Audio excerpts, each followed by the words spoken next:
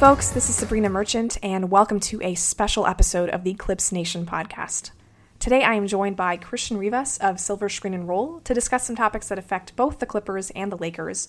We're going to try to turn this into a weekly segment called the Los Angeles Basketball Show. This was a particularly auspicious week to start because the Clippers and the Lakers bonded together to make a powerful statement after the NBA players' strike in Orlando on Wednesday.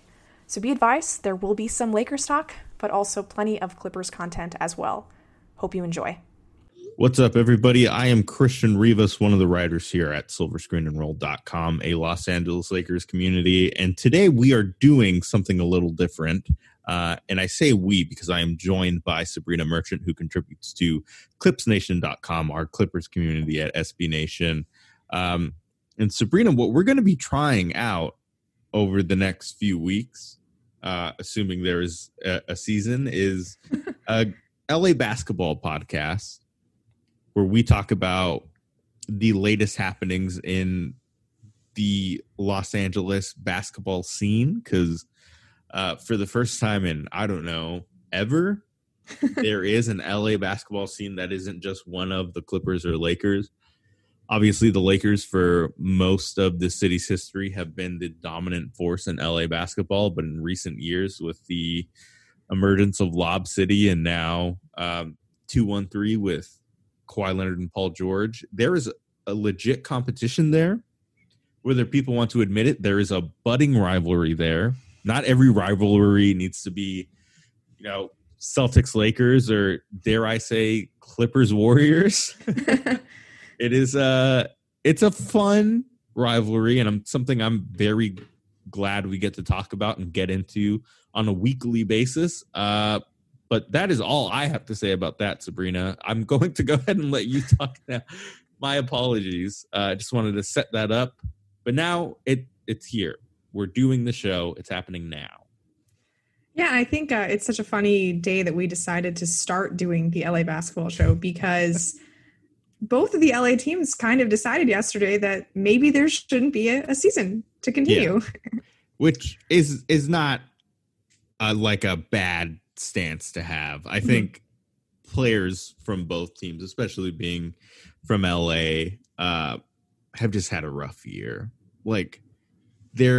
I know people talk about the Lakers having probably one of the hardest seasons for any NBA team in history, just from like an off-court standpoint.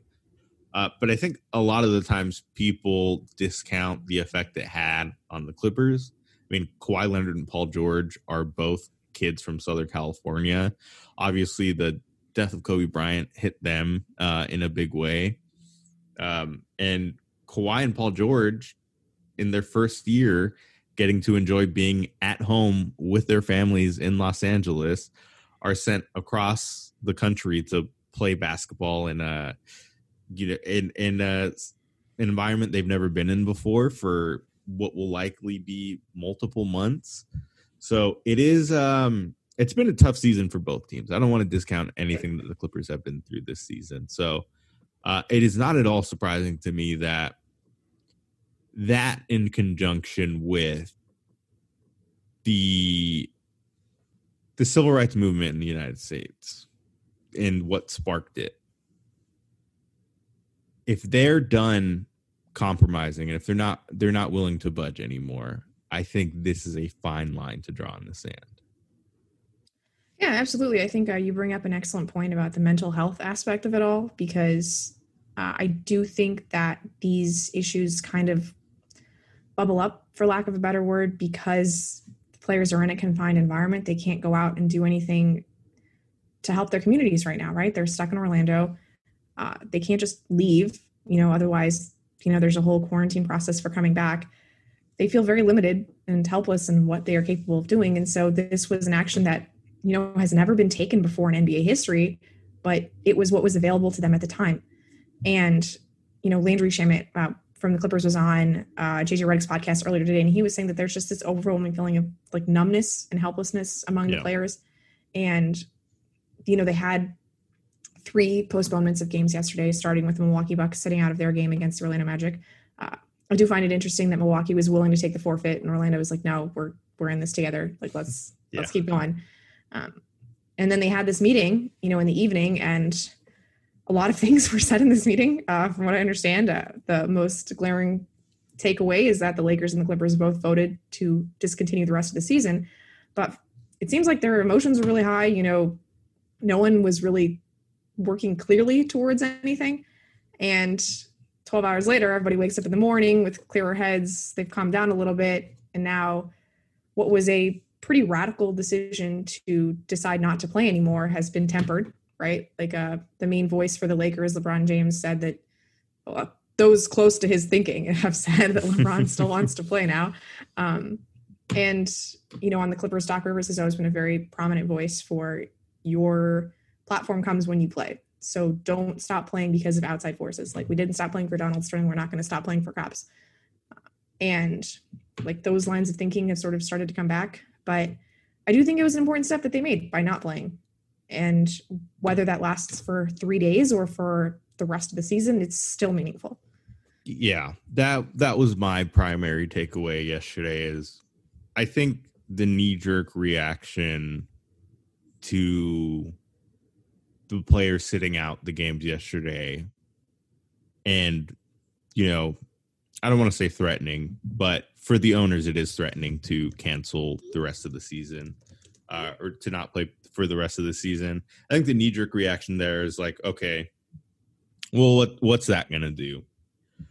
And my initial reaction personally was, I don't know. I don't know what it's going to do.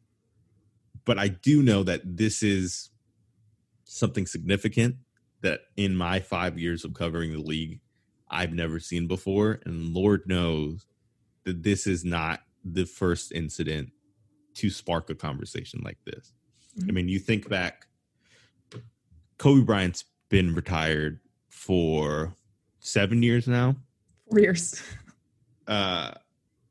Before Kobe Bryant retired, he famously wore the I Can't Breathe shirts. Him and the Lakers wore the I Can't Breathe shirts on the court.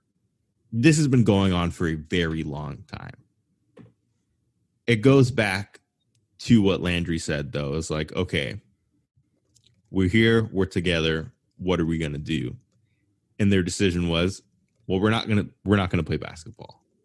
Whatever happens as a result of that, whoever, pockets are hurt as a result of that, so be it.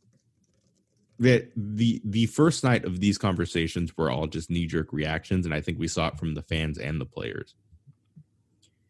The next day, I think we're seeing more, I guess, productive conversations, which is ultimately what I think the goal of these protests were. Is if the players are going to return back to the court, it isn't going to be because they're over it. It's going to be because they want to see tangible change from the last time they took the court. Now, you and I do not know what that's going to be yet. Mm-hmm. I think it'll be pretty similar to the conversations that were had before the season even restarted. Like, this was the exact conversation that was had before the season restarted. And the reason, players like Kyrie Irving, Avery Bradley, and Dwight Howard were so outspoken by saying, like, hey, we're going to go play basketball. There are bigger things that still need to be taken care of, and us going to Orlando might take away from that. Whether or not that's true, it's clear that it is still a problem. They're in Orlando, and they felt the need to do something about it. Yesterday was the first step. The next steps, I think, are going to be the most important, and we'll find out about those over the next few days, I think. Right, and that's what I liked about the Bucks' part in this so much, is that their first steps were very tangible. Yeah, they got on a call with the district attorney or two high-ranking officials in the state of Wisconsin in order to ask why the cop who shot Jacob Blake has not yet been prosecuted. They wanted to figure out why the Wisconsin state legislature has been inactive for the last few months while the state has been going through a pandemic. These are very legitimate questions, and they used it at a time when they normally would have been playing a basketball game to do something else productive. And I don't know if those conversations led to anything. Obviously, that doesn't seem like the state legislature has met yet, but We do know that charges were brought against that individual who shot two of the protesters. So that's something. But it was like an actual, these are the goals we want to get accomplished. Instead of playing basketball, this is what we're going to do. And it felt productive, right? But then you bring like 13 teams into a ballroom and there are media standing right outside. And like I was listening to Shamit talk and he was saying it's like a paper thin door. So the media can hear everything that's happening in the room while they're talking, and things are getting leaked. And you don't know if people feel entirely comfortable saying everything that they want to say. I know Patrick Beverley was apparently one of the voices who asked for the coaches to leave the room because players wouldn't want to admit in front of their coaches that they don't want to play. Like it's just a difficult balance to strike, right? So between that and like the heightened emotions and this being a day where everybody woke up expecting to play basketball and then ended up in this completely different situation, I can understand why it was difficult to have productive conversations on Wednesday. Again, we woke up this morning basically on the West Coast with the knowledge that the league was coming back. Right. And I was more than a little confused because we, gone to sleep with these messages like Kawhi Leonard and LeBron James being two powerful voices against bringing the season back. And that the Lakers and Clippers both voted not to have the season. And that Udonis Haslem was like, if we don't have the Lakers and Clippers, what's the point of even being here? Because what are we doing? Yeah. Yeah. Like, are we just going to advance Portland and Dallas to the next round of the playoffs? Like, no, that's not going to happen. But it seems like there has been a refocus on what the players want to do that we're just not privy to because we are not in Orlando. We are not players. And my instinct is that there's been a little bit of pushback on how much got leaked yesterday. And so there's trying to keep that a little bit more under wraps. But I hope that we learn something, that like the players got some concessions, for agreeing to play, because otherwise I do think it's a nice statement. And I still think I like the Milwaukee part of it, but what were the other 5 teams doing? Just showing solidarity with Milwaukee, or did they actually manage to get something done? Yeah, I think so. The most interesting part to me is the act of standing in solidarity with those teams, because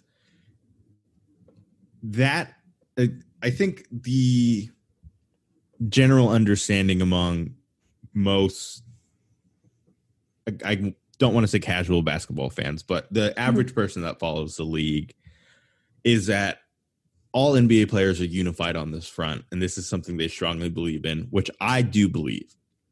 However, the methods in which they go about it, I don't believe they are all on the same page about. That is the point of these discussions. And the thing that struck me, one, was that LeBron James reportedly expressed a desire not to play, because before the season even started, LeBron was one of the first people to say, hey, I think we can do this while playing. I think that would be a good idea. And it prompted that famous Patrick Beverley tweet that said, Hoopers say what y'all want. If King James said he hooping, we all hooping. Not personal, only business. Right. The general consensus is, if LeBron wants to play, we're going to play. Mm-hmm. By that same logic, if LeBron James does not want to play, we're not going to play.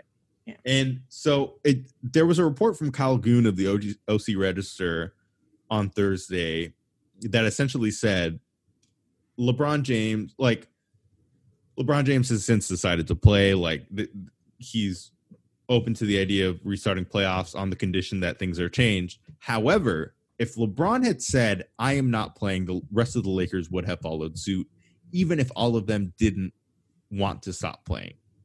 And you have to imagine conversations like this are going around throughout the teams that are still in the bubble. Mm-hmm. Like, there are players that understand the cause, want to fight for the cause, don't want to stop playing basketball for whatever reason, whether they believe it's, the correct platform, they enjoy the platform they have while they're in Orlando, or, it is just a career or legacy move for them where which is totally fine. Yes. It's a basketball decision. Whatever the case may be, it is more complex than players just uniting together and standing for something. There is obviously going to be compromise in some places. There are going to be decisions made that are going to be harder for some players. And the thing I am interested in seeing over the next few days is if individual players are going to make the decision to leave the bubble as a result of this. Yeah, I think that's a really interesting question because just bringing in like the WNBA side of this for a second. Yeah. They had 3 games scheduled yesterday, just like the NBA, but they're regular season games, not playoff games. And there were conflicting reports up until tip-off that, either the WNBA was going to play with some sort of on-court protest or, we weren't sure if they were just going to sit out altogether. And it came down to the fact that the Washington Mystics said they were uncomfortable playing, that they did not believe that they could take the court. And so the rest of the team said, okay, we're going to be with you. Like one team does something, everyone's going to do the same thing. And so I just can't see any of the NBA players, after we've already seen the whole group of players decide to sit out because Milwaukee said we can't play. I can't see any individual players saying, you know what, it's not good for me to be here now. I'm going to head out. And like, I understand it's different than like one team acting like differently from another team. It's just the solidarity part of it seems to be the big piece here. Yeah. The fact that they've all stepped in together because like I said earlier, Orlando had the opportunity to just take the forfeit and they did not do that because that would have sucked. And they could have used it. Right. They could have been down 3-2 in the series, right? Like that's a meaningful difference. But they all decided to do the same thing together. They met together. How impactful that meeting was, when everyone's tempers were flying and the emotions were really high and they're all dealing with the mental stress of being in the bubble. I don't know, but they're trying to work through this as a union, as a group. And my instinct is that they are going to continue to do that. The people who are in the bubble are going to keep working together. That makes sense. And I want to point out that it wasn't just the NBA and WNBA. It was also the MLS, the MLB. I don't think the NHL followed suit. Oh, the NHL did cancel their games today on Thursday. Okay. But yesterday they were a bit of a mess. But they came around. And also think, Naomi Osaka pulled out of the tournament that she is playing in. I did see she said, that. I'm a black athlete first. Yeah. I saw the Apple Notes statement she released, which is much better than any Apple Notes statement that the New York Knicks have released in their franchise's history. And I think that is, as somebody who loves sports, as somebody who's covered sports, is a significant day in history for me. I will never forget the response people had to the Milwaukee Bucks protesting their game yesterday. Like, it is unlike anything I've ever seen before. My question, or rather concern, is, are we going to look back a month from now, a few years from now, and see August 26th as a turning point of sorts in this ongoing fight for racial equality? Or was it just a powerful statement in the sports world because of the magnitude of athletes and sports involved and the message it sent? Which, assuming it's the latter, I think if there's one thing to take away from this, it is that players kind of did a heat check. Like, they were saying, listen, without us, you don't have games. You do not have a league. You don't have a message to promote. You can have Black Lives Matter on your court. You can have it on the LED screens around the court. Without us, that message rings hollow. And if you continue to put those messages out without us feeling comfortable that we're doing enough, what is it actually doing? More than anything, again, assuming that this is the end, and I really, really hope it's not, I think that is the biggest takeaway I had from yesterday, is players kind of putting owners in check, saying, hey, and to add some credibility to it, because I, for one, I can speak for myself and say, listen, I'm not the lead authority on this, but Taylor Rooks reported on Thursday that LeBron gave what she described, or what sources described to her, I should say, as a strong and thoughtful message, basically saying, listen, this only works if we all really care about this. The names on the back of our jerseys, the slogans on the court, those are all really great things that send a nice message across the country. But unless we really, really care about this, unless this is something we care about when we're not playing basketball, when we're not on those court wearing those jerseys, this means nothing ultimately. And I think that is a really powerful message to send, not to just the players who he was addressing or even the owners who he was addressing. It really is about the movement in general. This is something we all need to care about, you know, when we log off of our Twitter accounts, or, you know, when we're not in, you know, yours and I's case, when we're not covering the league that's so invested in a social issue like this.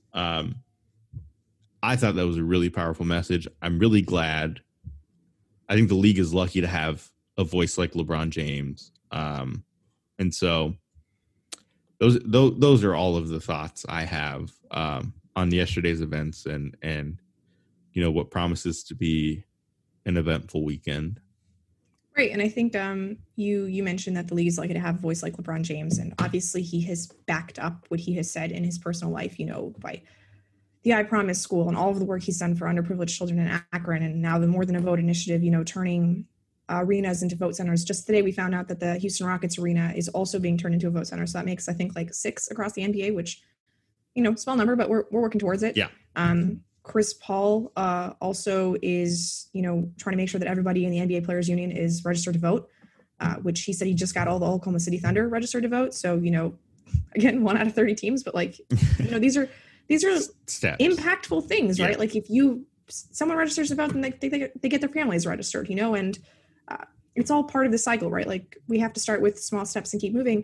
And then one more voice I obviously want to highlight is Doc Rivers, because people around the sports world, people around the country have said that press conference that Doc Rivers gave on, I'm losing track of my days now, I think it was Tuesday after Game 5 of the Clippers-Mavericks game. Yes. He really spoke to something that like resonated with people. You know, when he said that you're watching the Republican National Convention and they keep talking about fear, and fear exists for people who look like us. Mm-hmm. And I've been listening to people in the MLS, like Chris Wondolowski said that his decision to sit out was directly motivated by Doc Rivers' comments. And like, that's another really powerful voice that the NBA is lucky to have, someone who players seem to, you know, take to, right? A coach that they will actually listen to. And whether or not Rivers is in, you know, camp boycott, or I should say strike, camp strike, or, you know, camp play the rest of the season out, he has said that he will do whatever his players say. Yeah. And I think that he has definitely been a galvanizing voice for not just the Clippers, you know, dating back to the Donald Sterling situation, but even now, like, I haven't heard a lot of coaches mentioned in these conversations. Rivers' voice keeps coming up. The NBA is just really lucky to have these guys who are so articulate and who have thought these things through. And fortunately, in Rivers' case, who have gone through so many instances of racism in his own life, very public instances, honestly, that have informed the way he thinks about these things. Yeah, it really just goes back to, and I think this can be said about the NBA and the NBA media landscape, is it just goes back to the importance of Black voices, because Frank Vogel can express solidarity as much as he wants, and he has. He said, if my players wanted to go home, and this is an exact quote, he said if players wanted to go home, he'd support that, because it's their decision. They've been through a lot. But to have people like Doc Rivers, LeBron James, Chris Webber, who gave just a beautiful speech on TNT about, you know, his experience as a Black man and how this has affected him and his family, and to have those voices, you know, even going back to Bill Russell, like Bill Russell, as hard as it is to believe, tweets, and his tweets are really powerful about how proud he is of the young generation for taking a stance that on something that was a problem when he played. Like, these voices are so important. And I think personally, I feel my job is to amplify these voices and support whatever decisions they make about their careers and their futures, because it's their communities who are under attack and, feel the weight of, systemic racism and oppression. It's horrible that we have to talk about this at all. And it has nothing to do with the fact that we, quote unquote, should be talking about sports. It's tragic because it's a human rights issue. It is a human issue that, I will never understand as a white passing Latino man. But I can listen, and that is what I plan on doing. And I will support whatever decision. Like, I can speak for myself when I say I would really like to see the Lakers win a championship this year. Seeing Dwight Howard lift a Larry O'Brien trophy in a Lakers jersey would be an incredible feeling. That being said, I'm going to support whatever decision the players make, because this is bigger than me and it's bigger than basketball. All right. There's a couple of things you said that I want to hit on real quick. As great as it is to hear these messages from Doc Rivers and Chris Webber, and man, that Webber one really got me yesterday. You can see the pain when they have to deliver these statements, when they are continuously called upon to be our moral conscience. Like it is a weight that they bear. And I hate that it continuously falls upon them to remind us of what we should already know about racial equality, like that their lives matter. I don't know why we continuously need them to tell us, and why we make them, I don't know, almost perform for us in these situations. Like, keep coming back to Shamet just because he's the only Clipper who I've actually, whose voice I've heard today on this podcast with JJ Redick. But like, JJ was saying that, he just feels bad that like every time these discussions happen, it always comes back to the Black athletes and they're required to make the statement. And like, JJ knows that his voice is not as powerful as Landry's in this instant because he's not Black.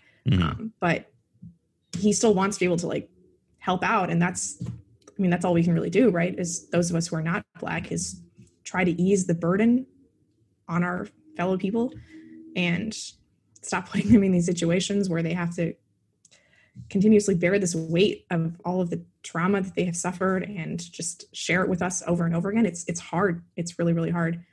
And the fact that these two teams, the Lakers and the Clippers, who ostensibly have the most at stake in this bubble, all due respect to Milwaukee, they also have a tremendous deal at stake. I think those three teams, actually, the Bucks are the ones that, made the strike. The Lakers and the Clippers were the ones who voted to cancel the season, reportedly. These are the three teams that everyone said were going to win the championship, right? Yeah. And that they, with all of this on the line, with Giannis's free agency on the line and Anthony Davis' free agency on the line and Paul George and Kawhi Leonard being free agents next summer, like that is a lot in terms of basketball at stake for these three teams. And for them to put this over that is remarkable. Not that it would be very cool, if like the Phoenix Suns had decided not to come to the bubble, like that would have been a great statement too. But like the stakes matter here; they're important. Yeah, it's not, and like as small as it seems in the grand scheme of things, like legacy plays a big part in these decisions too. This is most likely, I don't know if LeBron James is ever going to really decline. But if we're to look at like just normal people, LeBron James is nearing the end of his prime. Sure. And this is likely one of the last years that he'll be able to compete for a championship. Right. Anthony Davis has never won a championship. This Dwight is Howard's never won a championship. Best chance to win a championship in their franchise's history. Yeah. It is it's wild. And I think what the players have done is courageous. You can point to their jobs and how much they make per year, as much as you want. The fact that they are willing to sacrifice things that mean something to them might not mean anything to anybody else but them. But to sacrifice things that mean a great deal to them for something that means something far greater, I think is really cool. And I hope this is just the beginning. Obviously I would love to talk about basketball because I like basketball. And this podcast going forward will be about, basketball games and the happenings in the NBA. But I really hope this is not the last time we talk about this. I hope the next time we talk about it, it is because there has been tangible change and progress.